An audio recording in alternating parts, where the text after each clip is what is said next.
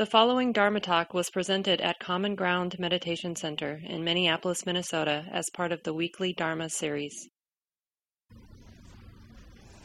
My name is Shelly Graf, and I'm the Associate Director here at Common Ground.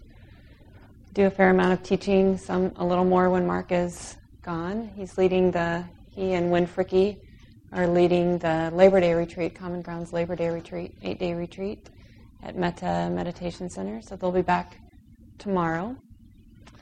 Many people from the community are there. Is anybody here for the first time? Awesome. Yeah, welcome. And if you wouldn't mind saying your names for us. Hi, I'm Eleni. Eleni? Welcome. Amitabha. Welcome. And there's somebody back there? Yeah. Christy. Welcome. Yeah.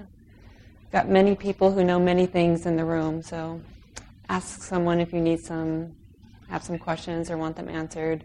We have a program host here today. I think Dan is somewhere in Haya, and Patrice and Philip and me, Louis, lots of people. So ask away if you have questions.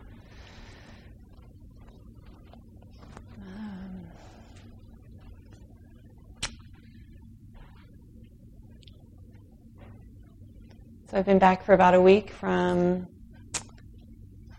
a gathering of the IMS teacher trainee cohort. And we were immersed in the topics of Kamma, or karma, and rebirth. And so I've been practicing with these teachings for a while now, prior to going and since coming back also. So I felt inspired to share some of my own thoughts on these teachings with you today.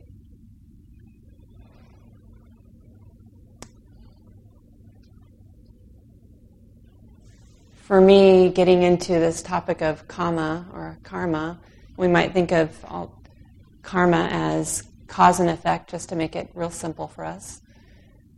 But what it really points to is volitional intention. So anytime we have an intention that's moving through our heart and we respond to that, that's what's meant by karma.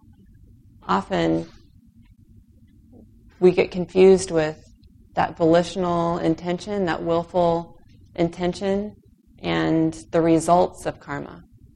Right? So the results are the impact of our intentions. That's vipaka. The Pali word is called vipaka. It's a different thing, related but different, right? So kamma is really that interest in what's moving in our heart, what calls us to respond, to think, to move, to act in the world, in our lives, with each other, even what calls us to silence, right? So that intention that moves us.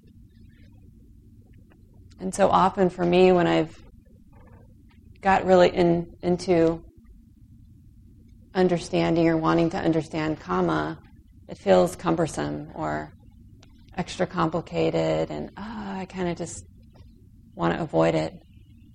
But not recently.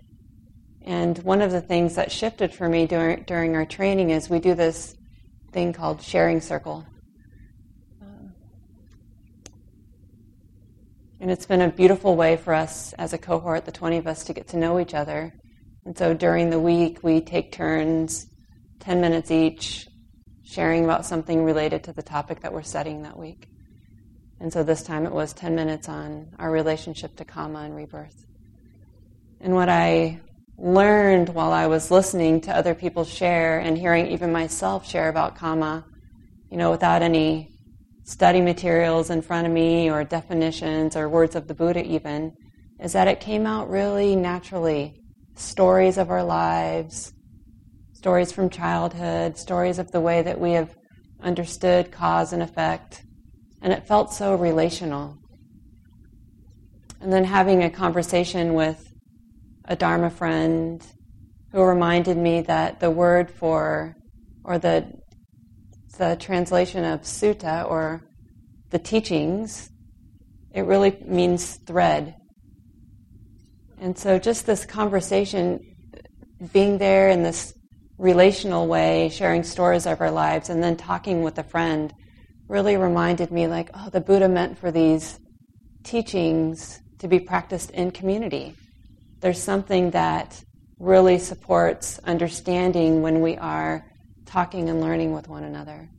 It's a relational practice. I don't want to forget that.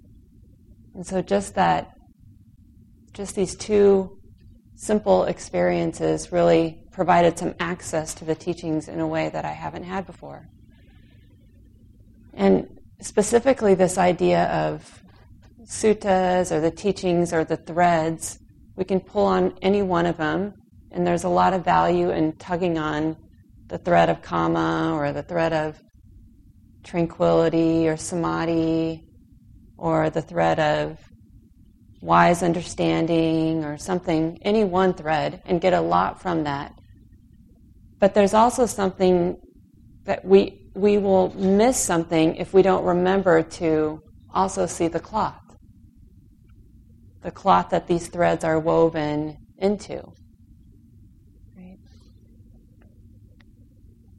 And so sometimes it can, be useful just to take a big step back when trying to understand, like, okay, what's the bottom line here?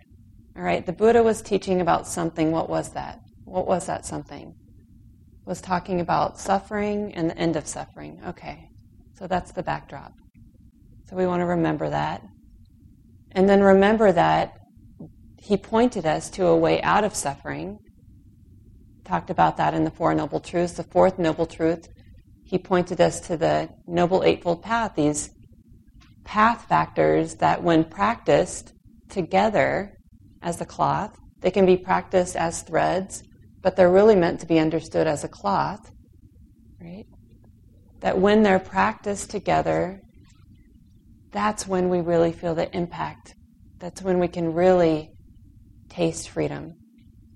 So these three parts of the path, the cultivation of the mind, right? This mind training that we do when we sit and we practice, not just sitting, but walking in our lives when we're practicing, training the mind to find some stability.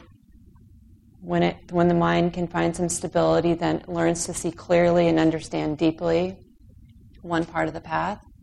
Another part of the path is these factors around wisdom, understanding wisdom. So that deep understanding that comes from mind training, seeing that there's conditions come together in any one moment, and it's because of these conditions and the way they arise in this moment that gives rise to this experience that we're having, and it's actually not personal, even though it feels that way. Right? And then the third element of the path is around ethical conduct. So sila, right speech, right action, right livelihood. And so sometimes we can extract one part of the path and think that we can figure things out. But it's really when we see the cloth that this deeper understanding is accessible to us. So putting together all the elements, not prioritizing, which sometimes we do in the West, prioritize this mind training over other parts of the path. Ethical conduct, which really, for me, highlights how this practice is relational. Ethical conduct. We matter. What we say, what we do matters. It has an impact on each other and our lives and each other. And then always keeping in mind wisdom, so that we know we have some access to a deeper way of understanding our human experience. So when the Buddha was interested in suffering and the way out of suffering, he really meant that in the deepest way possible. So the way out of suffering in the deepest way possible. It's beyond what we might read in a book, or it's beyond psychology. It really goes to the deepest place. So remembering that when things are not so easy to understand, like, okay, the Buddha's pointing to something really deep here, and we can also get a taste of that, a strong taste of that, in very ordinary ways.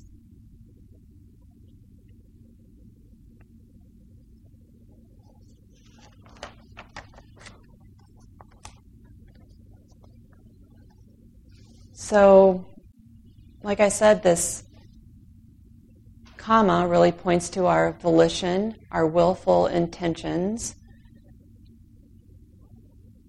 And when the Buddha, let me read something from the Buddha. So when the Buddha talked about Kamma, he really framed Kamma in the context of rebirth. So we don't have to believe in rebirth, but we should understand that that's the context that the Buddha was speaking from, right? And even if we don't wholeheartedly believe in rebirth, which the Buddha never said that we had to, but it's probably wise to entertain the idea, to not close the door on rebirth, right? No matter where you stand. In fact, the Buddha, I think, said that closing the door or denying rebirth would have been wrong view. So, a misinterpretation. So keeping the door open to this possibility and understanding when we read some of the teachings and we hear some of the teachings that that's the context he was speaking from. Any disciple of mine should reflect thus, just like in the chant we were doing earlier. I am the owner of my Kamma, the heir of my Kamma. I have Kamma as my origin, Kamma as my relative, Kamma as my resort. I will be the heir of whatever Kamma, good or bad, that I do. So in a simple way, the Buddha is just reminding us that we will never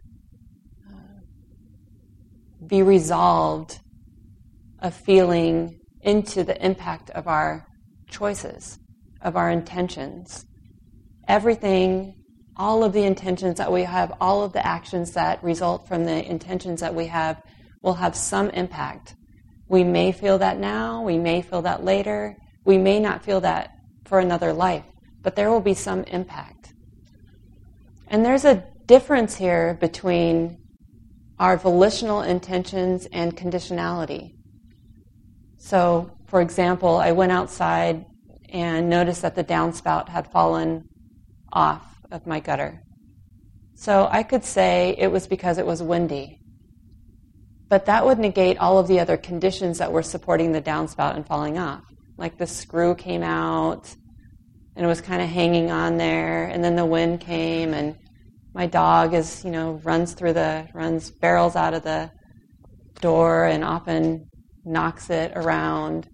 So there are all these other conditions that influence the downspout falling off. It's not just a one-to-one causality. So even though we'll hear it in the suttas, these big statements like the Buddha, there's another.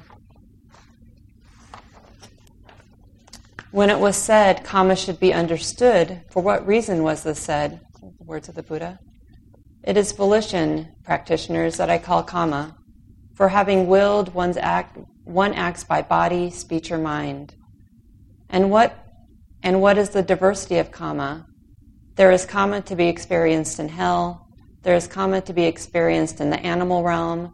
There is Kamma to be experienced in the realm of afflicted spirits. There is Kamma to be experienced in the human world. And there is Kamma to be experienced in the Deva world. This is called the diversity of Kamma. And what is the result of Kamma? The result of Kamma, I say, is threefold: to be experienced in this very life, in the next rebirth, or some subsequent occasion. This is called the result of Kamma. The Noble Eightfold Path is the way leading to the cessation of Kamma. So we've got these conditions that come together. Again, the Buddha is placing Kamma in the context of rebirth. And in the Buddhist cosmology, there are different realms of existence. So the Buddha is pointing to all the animal realm, the hell realm, the human realm, all these different realms. And there are also these big statements that are made about sickness, or like if you might be born into a low realm or a high realm. You might have an early death or live a long life. And these things are related to Kamma, but not only Kamma, right? Just like the downspout didn't fall only because of wind. There are all these conditions that are always influencing reality, our reality. So our own volition, our own intentions, as well as conditionality in any moment. So another example is, you might eat something without any intention of becoming sick, but it makes you sick, right? Is that your fault that you became sick? Is that because you had some intention, some volitional intention? No, the conditions were just right for you to become sick, right? So we don't want to take out some of these teachings piece by piece, because they have been used to really make some big and misinformed statements about lots of things. So, lots of things, like to justify class or racism, the caste system, right? Like it's your own fault or our own fault that we are that we have the experiences that we have. And so we're holding both at the same time, that everything that we say and do really matters. All of our intentions will absolutely have an impact. And balancing that with this idea of conditionality, that there are conditions, multiple conditions influencing this moment, and we can never figure them all out. We shouldn't even try to figure them all out, right? Because it will make us crazy to try to figure them all out. We just can't. And especially if we entertain the idea of rebirth, we're trying to figure out conditions from, like, could have been 3 lifetimes ago. That's something, there was some intention that impacted this lifetime. So we'll never be able to know that. But what we can keep in mind, what we can use this teaching to, how we can use this teaching to support us is maybe by thinking about what we're setting in motion. So what we are setting in motion with our intentions, what we're moving forward. Right? So even though we may not have any control over the impact, and it's true, we can make some guesses as to impact. We can see, for example, that with a lot of people on the planet and a lot of ignorance around how we're contributing to the Earth's health or destruction, that there's an impact, right? Climate change is alive and real, and there's an impact. Our behavior has an impact. Now, we might not notice that in the moment that we throw the banana peel into the compost bin, or put the compost bin into the larger, or put the compost bag into the larger bin. We might not feel the impact, but we can keep in mind, I have the intention to set something good in motion here. I have the intention to take care of my life. I have an intention to take care of the life of all the children who are around. I have the intent to take care of the planet for generations to come. And so that understanding of intention and conditions can support our forward movement, right? Our decision-making, our care for each other.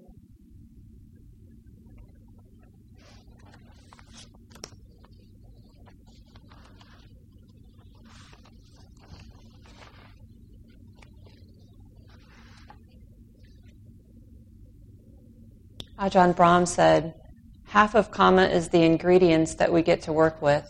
The other half, the most crucial part, is what we make of them in this life, what we set in motion for ourselves, for each other, for our communities, for the planet, for the world. So part of what I was getting out of the sharing circle is really this, it becomes an alive practice, right? Kamma becomes something really relevant and has an impact that we can notice. The impact of understanding the teaching can have a real impact on how we live our lives. Sometimes I'll have this sense of like, oh, my God, everything matters. And that's kind of a startling reality. Like, there's nothing, even though I may try to kid myself about this, there's nothing I can say or do that won't have an impact. That's a powerful statement. It's a powerful reality. Even if it feels like, you probably know this feeling, like, oh, I got away with that one. Nobody noticed. Nobody knew what I was really thinking. Or nobody really knew my motivations for that, right? But even that intention that may feel hidden, still has an impact. It will have an impact on our own realities, and it sets something in motion that may not be visible to us.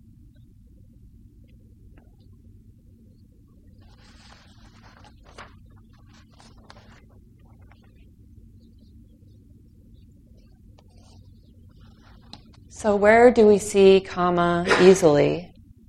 And how does this teaching come alive for us? One of the ways that I've been interested in Kamma over a while now is just to understand, we're really just understanding something, we're understanding cause and effect in a very simple way, right? It's more complex than that, but we can bring it down to a simple level, just like we do. Okay, what is the Buddha teaching? Suffering, freedom from suffering. Is this leading to suffering? Is this leading out of suffering? Just ballpark our behaviors in these two categories, right? Okay, I'm on the path, I'm off the path, something like that.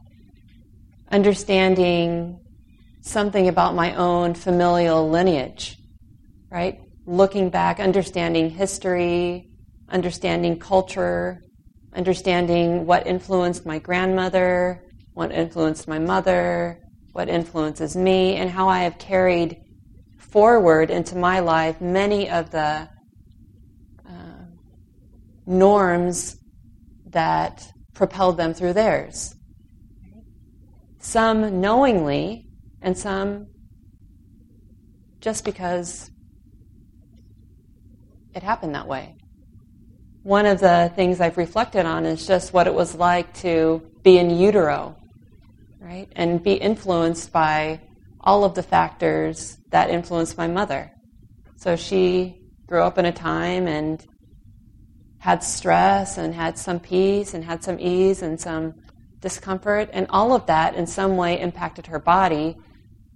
And because I was growing in that tummy, impacted me in some way that I may or may not be aware of, right? So in some ways, I'm carrying forward a lot of my own familial history in that way. And we all are. And we don't really know the impact of all of that. We don't know the impact, right? We can't predict that part. Another way that I've been interested in Kamma is just getting interested in what's happening around climate change right now. And I've been interested more recently because there's this climate strike that's coming up on September 20th. Some of you might know about it all over the country. Some youth have joined together and initiated this movement. And so places all over the world actually are organizing these strikes, and there's a small group of the Eco Sattva community group here at Common Ground is organizing a sit together on the 20th in solidarity with that movement all over the world. So there's a poster on the bulletin board if you're interested in that. But because of that, I was reading a little bit about the strike and getting a little more information about the impact of climate change, the impact of all of the conditions, and my own actions, my own volitional intentions or ignorance in some ways about how my choices impact the greater planet. And one of the things I learned was that migrant farm workers are dying of heat stroke at greater rates. So interesting, right? I didn't know that. And so we wouldn't want to say that migrant farm workers are dying of heat stroke because of one thing in particular, but the influence of conditions and our intentions have brought us to this point. So there's impact. There's impact.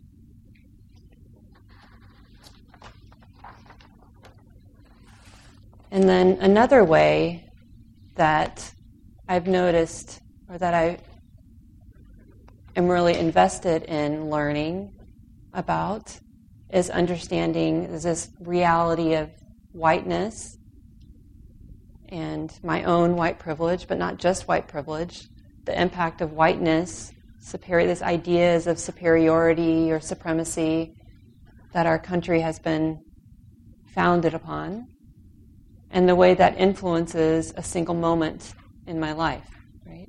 So in this training, there are 15 people of color and 5 white allies. And often in a room of people of color, I know my role, and usually it's to listen more than speak. But in this case, I'm a participant in this training also. And these are my beloved friends now, and we all want to hear from each other. So I have some responsibility to participate and some responsibility to step back, right? To step in and step back.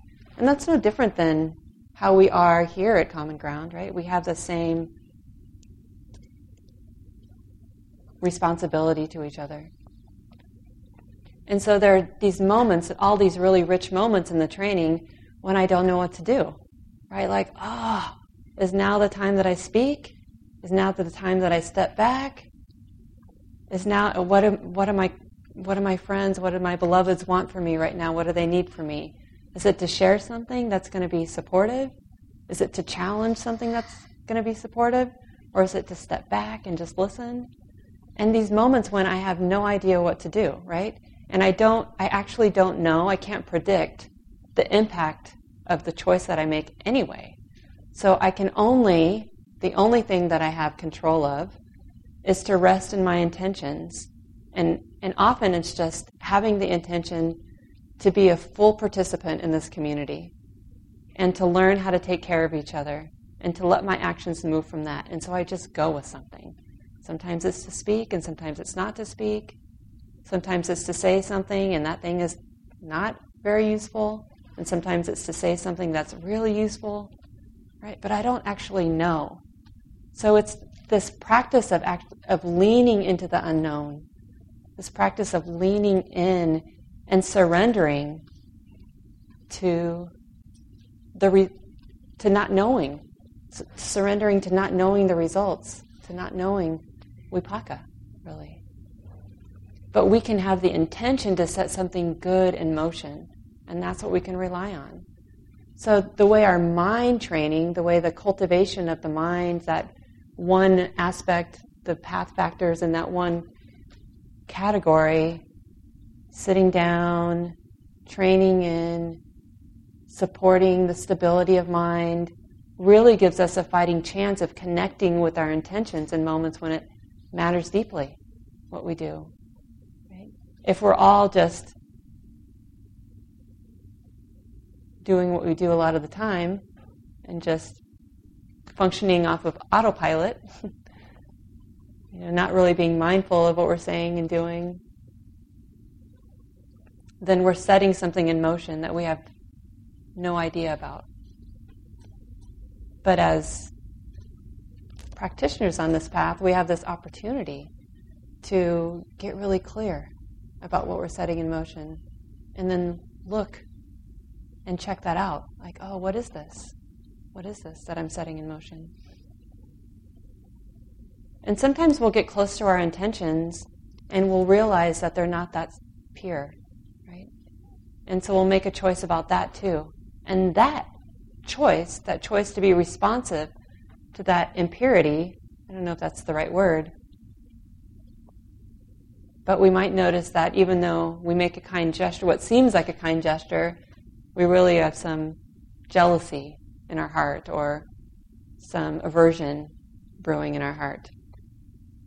But that intention to notice that, and to take care of that, and to make a response, a careful response that's not going to cause harm, or that's going to cause the least amount of harm, right? To have that as the motivating factor. Like, I want to do no harm. And that is what I'm setting in motion. I'm setting in motion that intention to do no harm, even though we don't know of the impact. And there could be times that we probably know this, I certainly know this in my life, when I have the best of intentions and I say something and it just really lands poorly on another person. Right? So we can't control that. We can't control the results.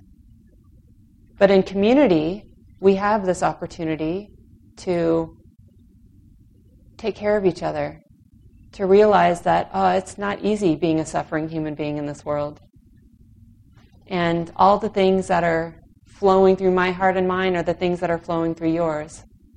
And so when you make a mistake, I'm going to be brave enough out of love to say something, because I care about both of us, right? And when I make a mistake, hopefully you'll feel brave enough to give me some feedback, because you care enough about me. And instead of having to run away, to abandon the world, to abandon the part of the path that relates to our ethical conduct, our relationships to each other in the world, instead of having to just avoid that altogether, or try to avoid that, we can't, but to try, then I can actually lean in and we can hold each other in the service of awakening together. It's such a beautiful idea, isn't it? I know that's the community I want to be a part of. And I know that's the community that I hope we're co-creating together. And certainly the community that we're trying to co-create in my little 20-person cohort. And it's not easy. This isn't easy work.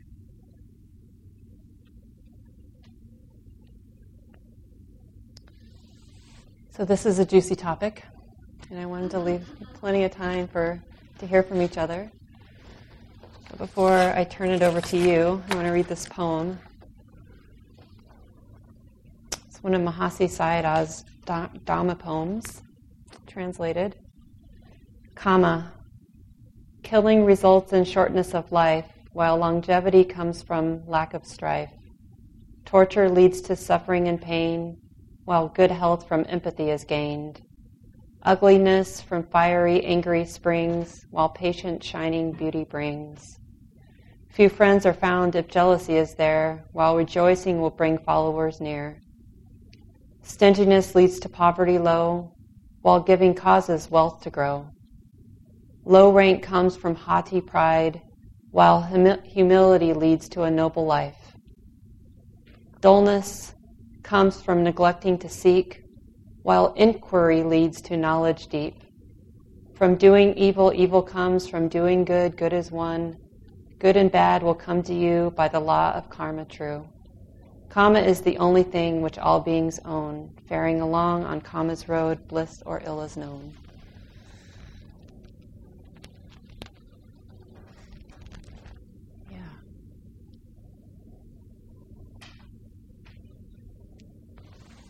It's always yes and, isn't it? Thank you for listening. Comments, disagreements, reflections? My name is June, and thank you for beautiful talks. It's just really clear and cleared up a lot of things for me.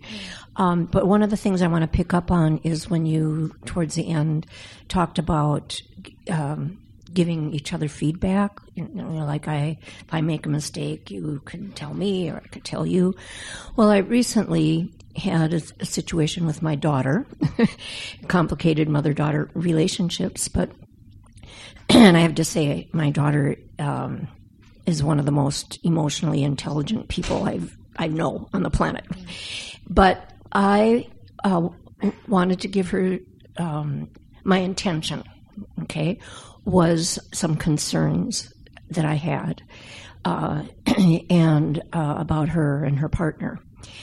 And the result of that really was a conversation about boundaries.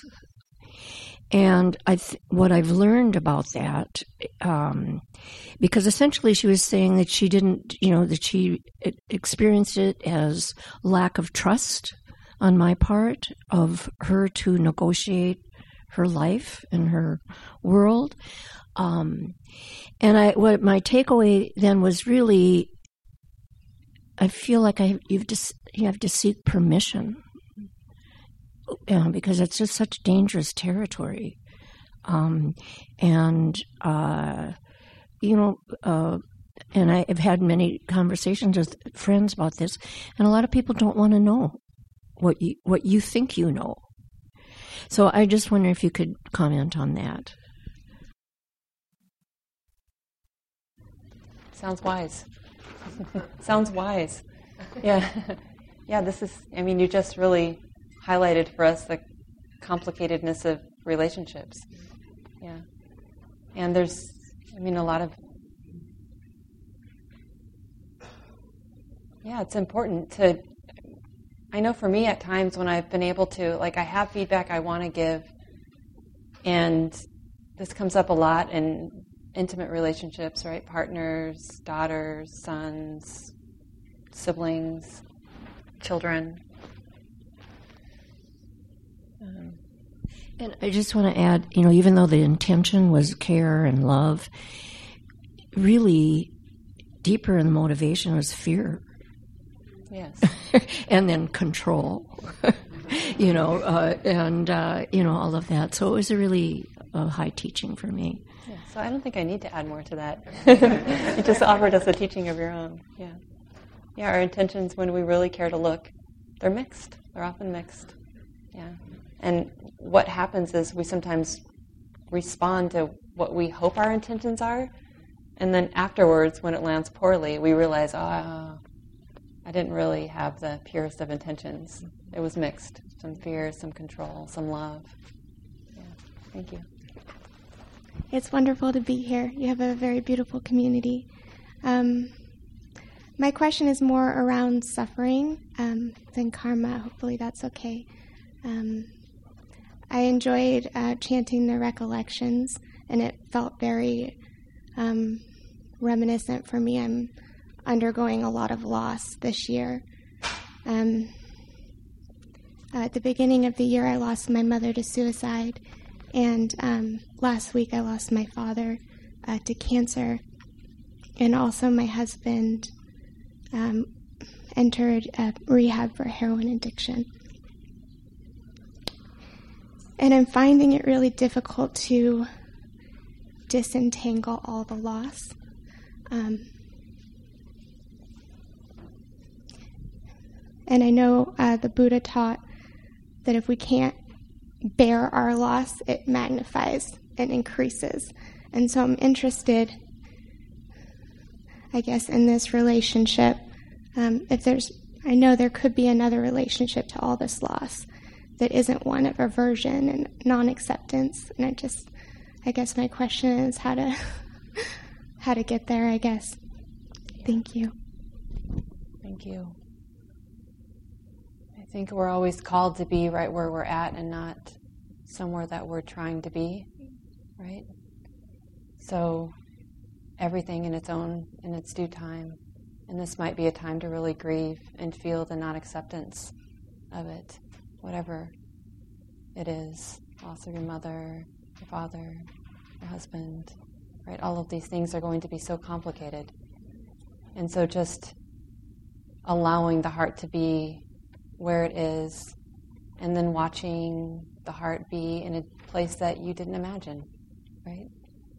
With some surprise around that. And I know for my own life that healing really happens when we can remember to be connected. And I think this is at the heart of the teachings of the Buddha, being willing to get close to the truth of the way things are, right? To being able to connect. And notice this in simple ways, like connect with the body. The body gives us some idea of what we're feeling, even emotional feeling, or what we're thinking. Like, we can just feel everything right here in the body. The tummy, the chest, the arms, the tension, the lack of tension, places of peace. And so just being willing to connect with the way things are, and connect externally to other people that might be supportive, to use language to allow experience to move. because, we can talk theoretically about the teachings, but when we're in the middle of great difficulty, they have to be applicable, right? So how does connection and intimacy relate to this? What did the Buddha mean about that? Like, what is it like the Buddha said that Sangha is all of the holy life. So what does that mean? It means that these teachings are meant to be practiced in community. So how about now? Where's my community? How do I lean in to people? How do I rely on others? How do I tell people what I need? Yeah. I'm Julia, and thank you for the talk today.